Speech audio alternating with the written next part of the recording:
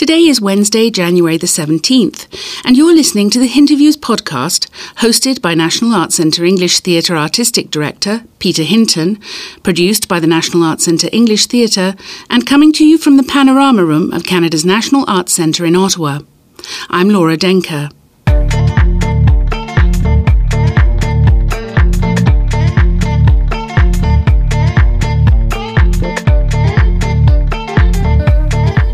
Welcome to the NAC English Theatre podcast and to a series we call The Hinterviews.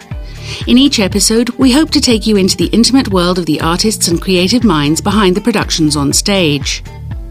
In today's Hinterview podcast, Peter interviews writer Gloria Montero, playwright of Frida K, which she wrote as a birthday present for her daughter Allegra Fulton over a decade ago, and which is being revived in an NAC English Theatre production as part of the 2006-2007 season.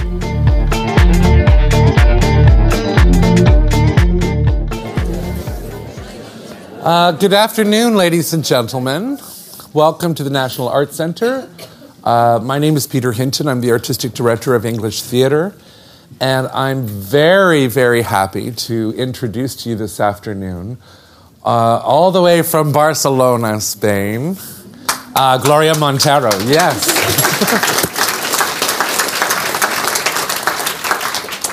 I'm going to tell you a little bit about Gloria, and then we're going to chat a bit about the play Frida K, about her as a writer, and then we'll open up the floor for you to ask questions of her that you might have, and then we'll make sure we'll get you into the show on time so you can see it this afternoon. Okay, now, Gloria Montero is like an international project unto herself. She grew up in a family of Spanish immigrants in Australia's North Queensland. And after studies in music and theatre, she began to work in radio, and that's what brought her to Canada, where she continued her career as a singer, a writer, a broadcaster, a scriptwriter, and producer of radio and film documentaries.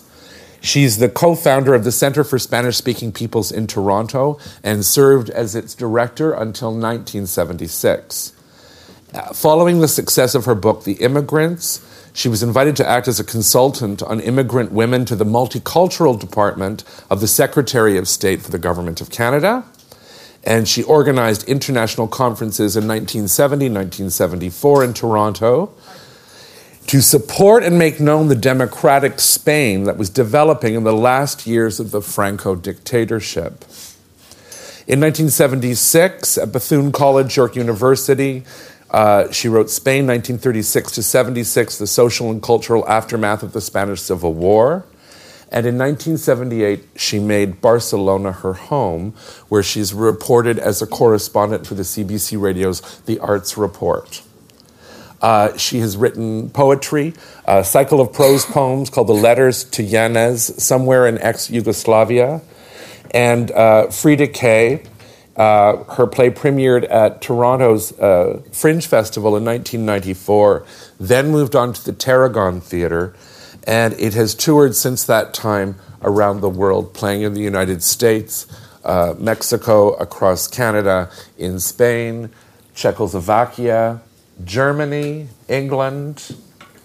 No. But it's a good idea. It's a very good idea. Czechoslovakia, yes, it's still running in Prague. Okay.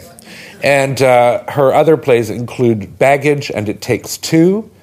And she is the winner of the 2003 Premio de Relato prize for Ménage à Trois. And it's a short story, and it's the first time that prize has been awarded for a short story in English. So that is a little taste of Gloria Montero. And Gloria, welcome again to the National Arts Centre. I'm really happy to be here. Right on. There's a famous story about Frida K, in that the play was written as a birthday gift for your daughter Allegra. Do you want to just tell us a little bit about that story? Okay, Allegra was having a special birthday. I was the only one in the family who was able to come, and I came laden with presents. And I was sitting on her bed that morning and giving her all these things, and I thought, I really wanted to give her something that hadn't been bought in a store, you know? Yeah. And I found myself saying to her, but darling, my real present for you is a play I'm going to write for you. And she was really happy, and she said, what about? And I had no idea, because honestly, I hadn't thought about it then. And I thought, if I say, well, I'm not sure, it'll all sound a bit ephemeral, you know, and it sounds as if it's made up. What an idea. So I found myself, and I swear to you all, I really hadn't planned this. I hadn't thought about doing anything on Frida Kahlo. And I found myself saying, it's about Frida Kahlo.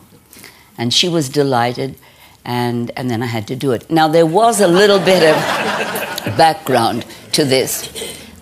Quite a number of years before, a very close friend who's a Chilean painter, a very well-known Chilean painter, José Bru, had done a big exhibition in Mexico, and her work was kind of based on the life and the work of Frida Kahlo, who at that time was really not known outside of Mexico very much, certainly Latin America, not. And when she gave me one of the works, and I remember she said to me, this is a painter for us. This is someone you really have to learn about. And truly, at that time, I had no idea. I'd never heard the name, that I remembered Frida Kahlo. I knew about Rivera, but I didn't know about Frida. And José talked to me about the duality in Frida, you know, being a child of the New World and yet being very much tied to Europe through her father, who was a German Jew, an immigrant to Mexico. And I did read about Frida, but never thought, I didn't do really deep stuff. And but anyway, after I promised this to Allegra, I had to do it, you know. And after about 3 or 4 months, I was completely blocked. First of all, I thought, who do you think you are doing this? This person lived not such a long time ago. I had met a number of people who had actually known her, a very complex character, and I thought, you know, how can I get a take on this person and try to present it as something that might have been? But I had promised it, and so it was a little bit traumatic for me. And then one day I was in a bookstore, and one of those magical moments that happens to you just leafing through books, and I opened a book, and it was quoting Virginia Woolf, of all people, saying, one is entitled to try biography if you're prepared to deal with at least 6 or 7 of the at least 2,000 personages that live inside every person. And that liberated me. I thought, fair enough, you know, and so I went ahead and did it. Wow. Thank God you did. Wow. The thing is, I often feel I wrote the play long before the movie. And of course, the movie catapulted Frida right into the public domain, and what we call Frida mania took over, the whole cult thing. If I hadn't written the play when I did, I doubt I ever would have written it. Why is that? Why do you say that? I feel really uncomfortable with the Frida cult. I admire Frida very much, not without, qualms. Not without wanting to question things. I don't just see her as being all marvelous. She was much too complex and really too real for that. It's an incredible thing, isn't it? Like when you consider in her lifetime that she felt not recognized in Mexico. Well, it's interesting too, because as a feminist, and obviously she was, a natural feminist, she bought the current, art theory that, like, what a woman would do or women's topics were not as important. She bought that, and she really suffered because of that. She's always talking about her little paintings, and she isn't talking only about format. Yeah. She's talking about comparing them to Rivera, who was doing like the political stuff, and she really felt herself to be like not so important. That's an interesting thing. Also, I think with Frida, for me, to understand her, you've got to place her in a historical perspective. And I feel a lot of the people who get all hep on Frida don't do that.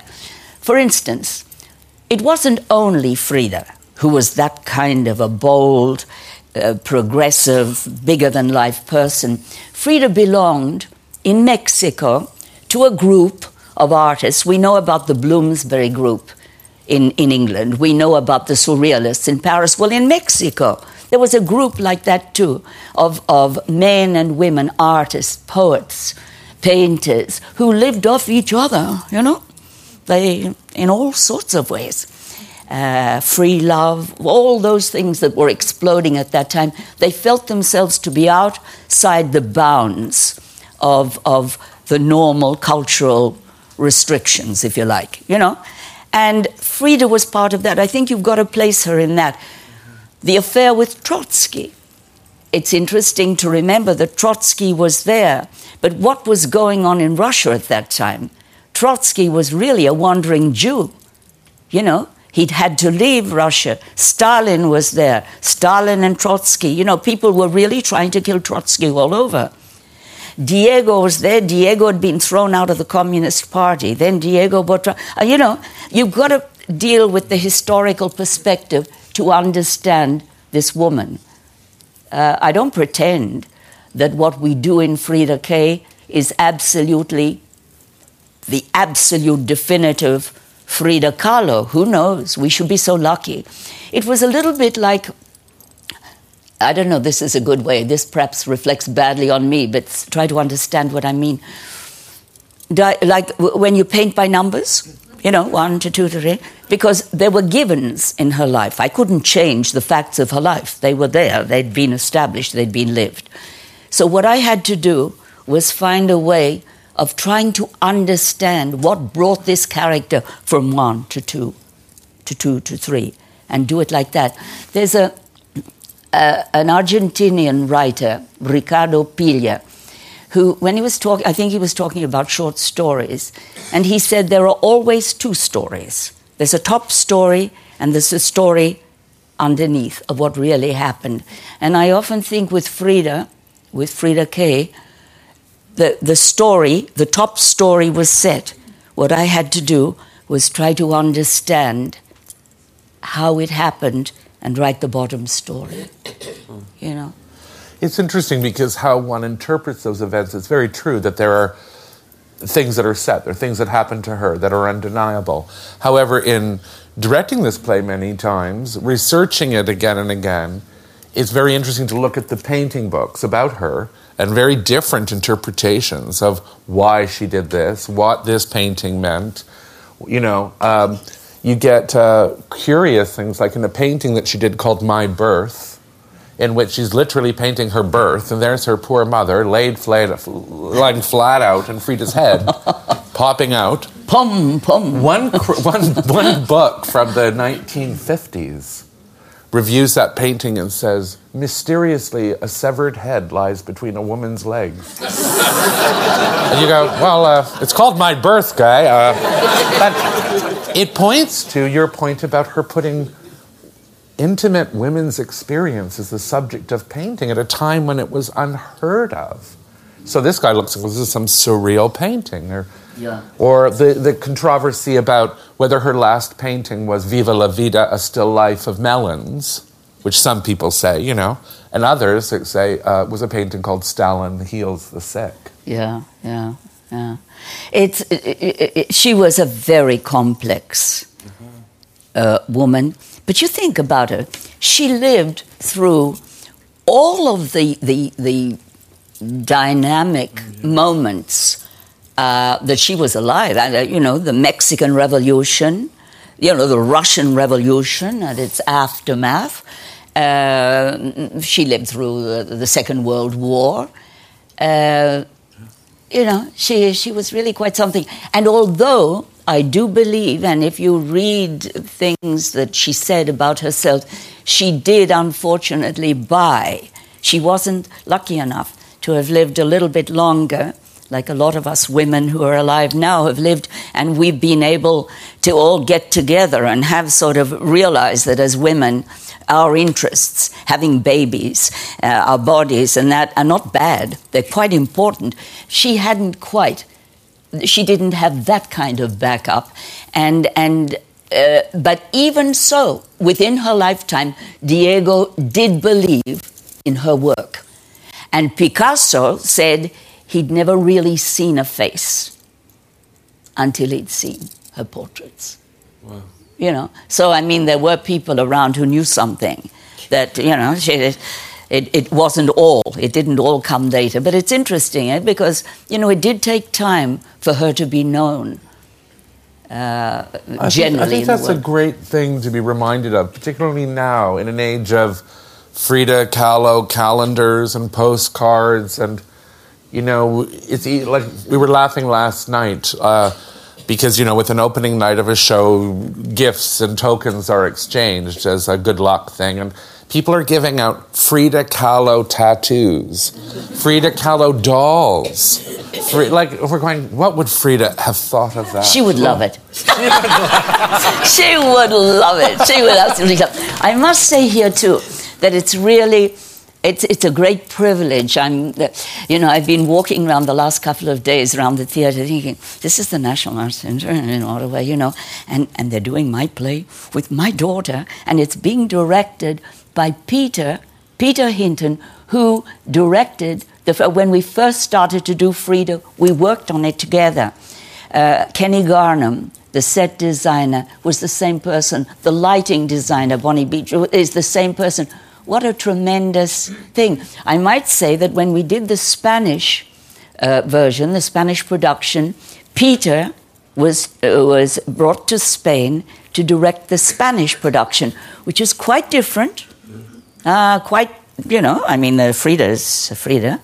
I think the language gives a different weight to the thing. At that time, the Spanish actress, was older than Allegra had been at that time. All these things give it.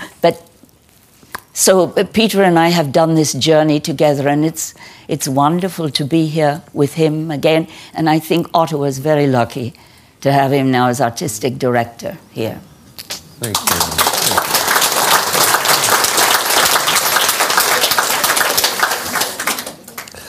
How is writing for...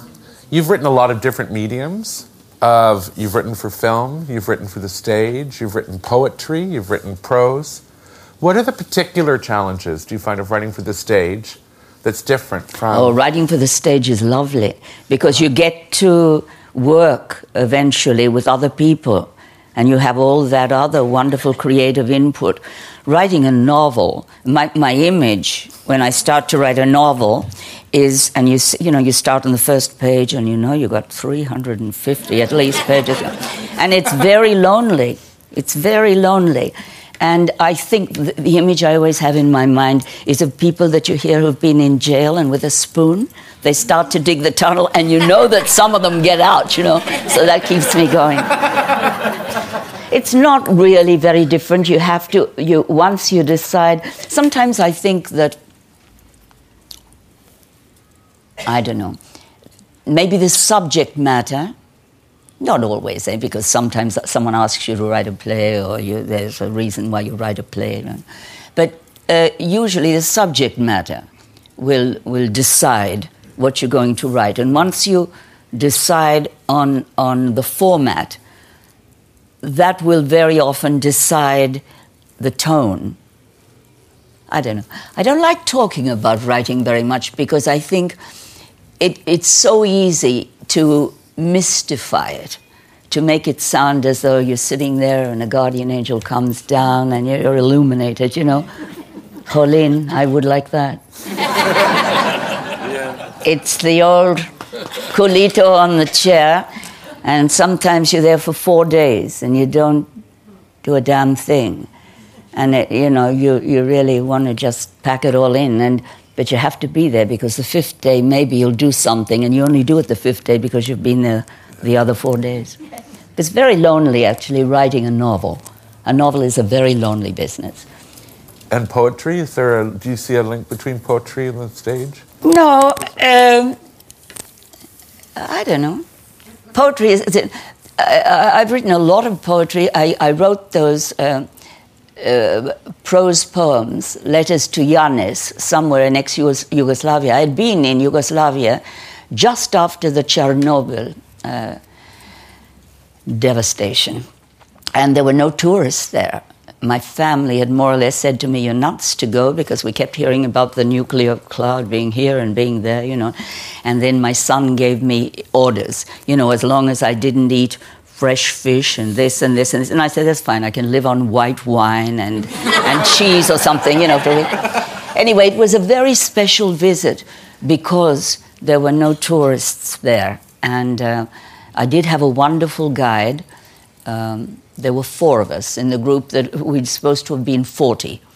And it was so special. And then when the war began in Bosnia-Herzegovina, I was devastated. I thought, did I understand so little? You know, what's been going on that I never thought this could possibly happen in such a short time. And so I wrote these letters, these poems, which were eventually done in an exhibition by a wonderful friend, a painter, Pere Salinas, in a gallery where we covered all the paintings with old pieces of cloth. And I read the letters, and then we took the things off. Oh, it was a great success. I don't know. I don't know. I don't know. If I work it out, I'll tell you. I don't know what the term... Poetry is a very... Maybe when you have to say something where you don't so much have that top level. I just thought of this now. But where it's the bottom level all the time. Maybe that's when it comes out as poetry. Yeah. Even though these poems were poems in prose. Yeah, I don't know. Wow. What are you working on now? Well, I just had a novel come out just about a month ago. And I have a new play that's going to be done in the next few months in Barcelona. I am just starting a new novel and a new play. Wow. Yeah, it's awful, isn't it? Scary. Have to get my spoon out again. Do you know, when I was in Spain directing Frida K, I had directed it here in Canada and was invited there, and I'm directing the play. And I was going to go back after that trip to the Tarragon to do it there. It was just a coincidence. And I'm in Madrid, and I meet a director from the National Theatre. And he's very happy to meet me, and he says, "And what will you be doing in Canada?" And I say, "Oh, I'm going to do Frida K there." And he looks at me, big pause, and he says, "Senor Hinton, you must find more than one play to direct." Oh, and 10 years later I say to him, "Who says? I'll get it right someday." Oh, I laughed so much. I'd like to open the floor for any of you that might have a question for Gloria. Something either about Frida Kahlo or about her life. Yeah. The question. I learned last night for your assistant director that the play is like a painting and also fills the stage. And since you are the author, I wonder how did you instruct Peter Hinton to fill the stage and make it look like a painting? Darling, let me tell you, sorry. Nobody instructs Peter Hinton. His question was, he felt the play filled the stage, was like a painting. And how is that perhaps suggested in the text? Or well, you know, in the text, I don't actually... Well, you see, because Frida painted so much of her intimate world, her bed, you know, she was a lot of time in this small space. A lot of the things, her family, herself, you know, and the wheelchair is a part of her, and the crutches are a part of her, and all of this. All of these things come out in the paintings. What is wonderful about what Peter and what Kenny Garnham have done, what the whole creative team have done, is they have also introduced other elements from the paintings, which very naturally form part of everything. I mean, it seems wonderful to me. It's just part of what a greater expression of what Frida is, but very natural. Very natural. Yeah. Do we have any writings of Frida's? Did she ever? Do we have any writings of Frida Kahlo's? Well, there. After a number of years after I wrote the play, they published her diary, which is paintings and little poems and texts and things. So we do have those kinds of things. Yeah. One interesting thing, I don't know if I was saying to you the other day, that in London at the Tate Gallery, they mounted a really stupendous exhibition of Frida last year, the year before, and David and I went, and what was really interesting was to see young people, I mean, really spending time looking at their things. And I have a lot of friends, male painters, who at the time that we did the play said, oh no, there's no doubt she was a fantastic woman, but she wasn't much of a painter, Gloria. You've got to realize that.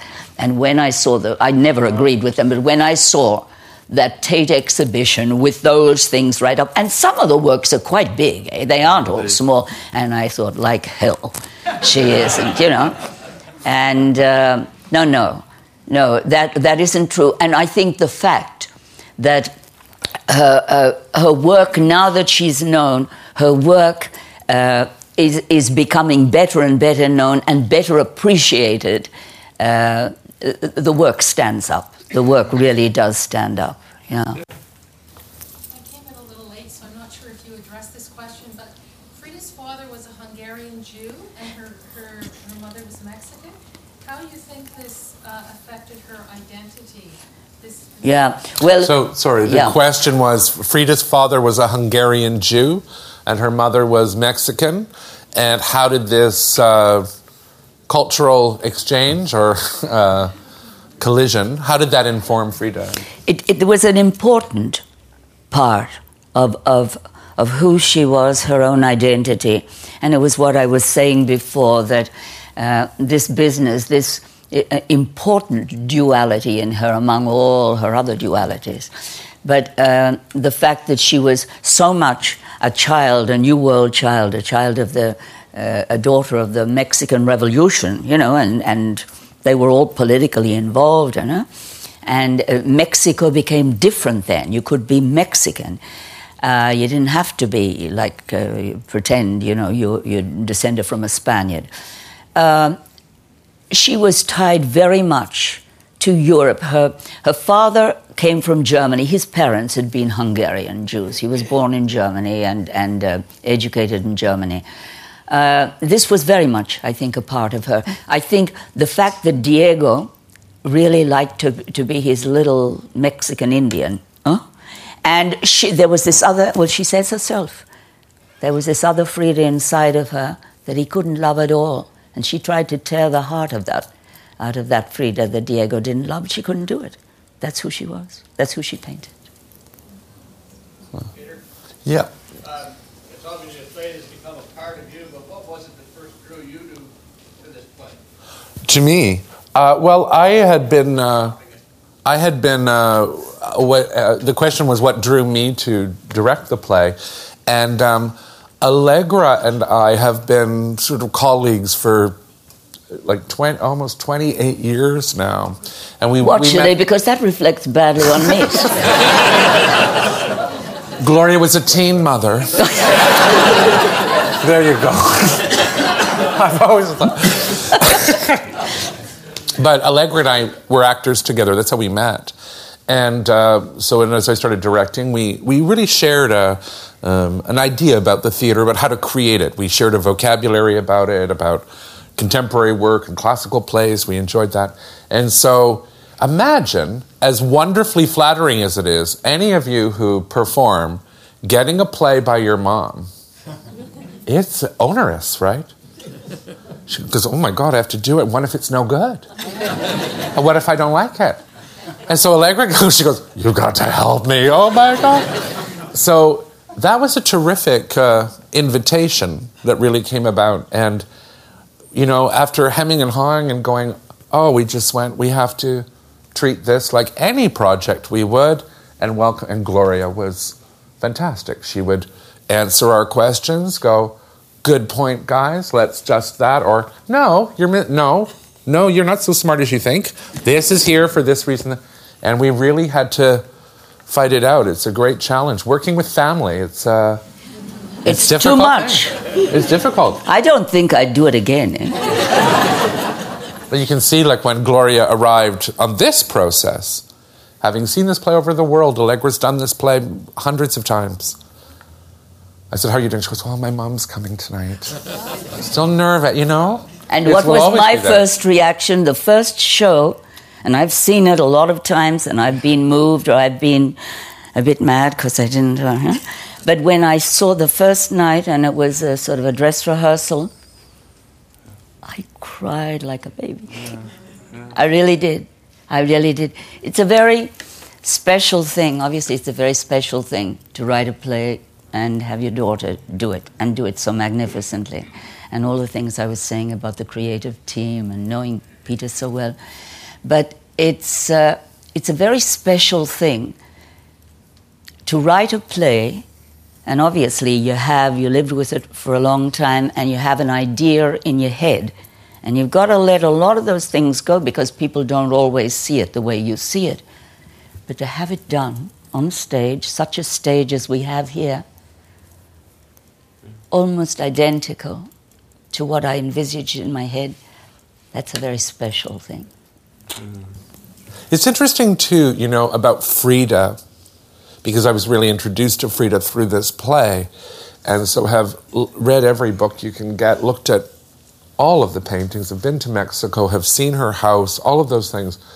Last night, you know, Gloria gave me a card of one of the paintings, which I've seen thousands of times, and I went, oh, that one. Oh, it's so beautiful, isn't it? And I thought, God, what's so interesting about those paintings, I never tire of looking at them. They never become, oh yeah, that one, oh yeah, that. You know, again, it demands I look at it again and consider it. And I find that that's true in the play as well, that her story is very, very compelling because there's both great suffering in it and enormous joy.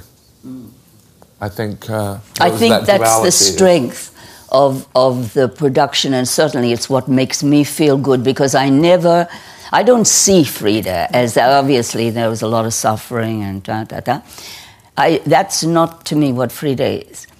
To me, the key thing is that using devices that aren't always necessarily terribly honorable, she decided who she was going to be. And that's who she was. And she had a lot of hurdles to get over. But it's a celebration. I see the play as a celebration. Right on. We have time for one more question. We'll take this one. We saw a previous production at GCTC and were impressed and moved by the work and the acting and the production. And now you've got bigger budget, bigger set. It's lovely. Is there a danger of losing something from the simplicity of previous production? The question is, moving it to a larger venue, is there a danger of losing some of the intimacy it had when it was mounted originally in smaller theatres? I honestly don't feel that. First of all, this particular theatre, it is the first time that we've done it in such a large theatre. I think it was done once in Spain in an 800-seat theatre. But this is a very special theatre that you have here. And although it's big, 900-seat, it's wonderful. I've been sitting up in the back row under the lip, and you hear everything. The acoustics are wonderful, and you have a feeling that you're still close. I don't feel so. I feel the play, the production, perhaps Peter can answer this, but the production, I feel it's better, you know?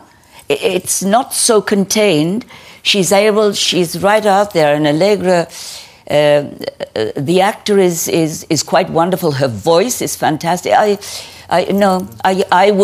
think I might suffer the next time I see it done in a 250-seat theatre, you know. But it's a very good question. We were very aware of that in remounting it, to not lose the intimacy, the feeling that you're in the room with her. But, you know, in our previews, you pay your ticket and it's general admission. You just sit wherever you like. You don't get a reserved seat. And you see people gravitate to the front rows. And I'd go, oh, don't sit. It's actually, sit back a bit. It's beautiful when you can see the whole composition. Because it reminds you she's a painter. And that it's her in a world, in a space. It's not just about watching the nuances of her face alone. It's about seeing her together in that. So I feel it does both and that's more. Yeah. Anyway, thank you very much for coming. And please join me in thanking again Gloria Montero for being here this afternoon. Thank you all. Thanks very much and enjoy the show, those who are joining.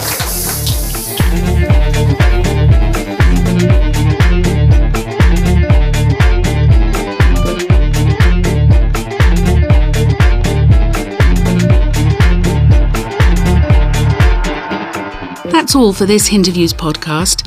I hope you'll join us again next month when Peter will be talking with Martin Julian, actor and playwright of The Unanswered Question.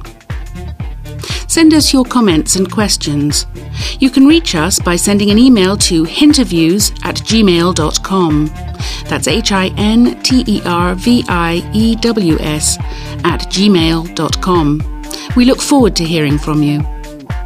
And don't forget you can subscribe to this and other NAC podcasts by visiting nac.ca/podcasts. There you'll find our past episodes, subscription links, and instructions on how to subscribe. You can also easily find us as a free subscription in the podcast section of the iTunes Music Store. Search on Hinterviews. Until next month, this is Laura Denker for Peter Hinton and Company, saying goodbye from Canada's National Arts Centre in Ottawa.